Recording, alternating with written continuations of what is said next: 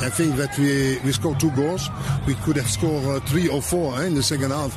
I think we were the most dangerous team. I don't think that my goalkeeper made 1 save in the second half.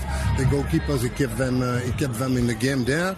But we had to do some better decision taking in the last 18 yards there when Tuso gave the ball on the right in place of giving the ball to Kapinge, who was alone. But okay, at the end of the day, we expected a tough game.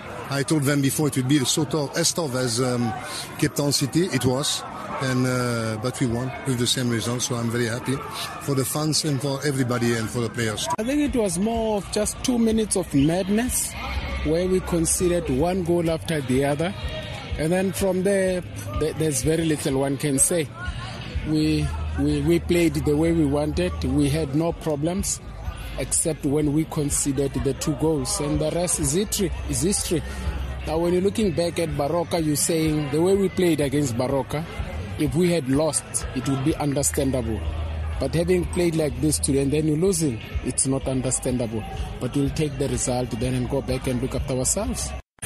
Even the second half, except when they push their wing backs and then they got the 2 goals, one after the other, we had complete control of the game.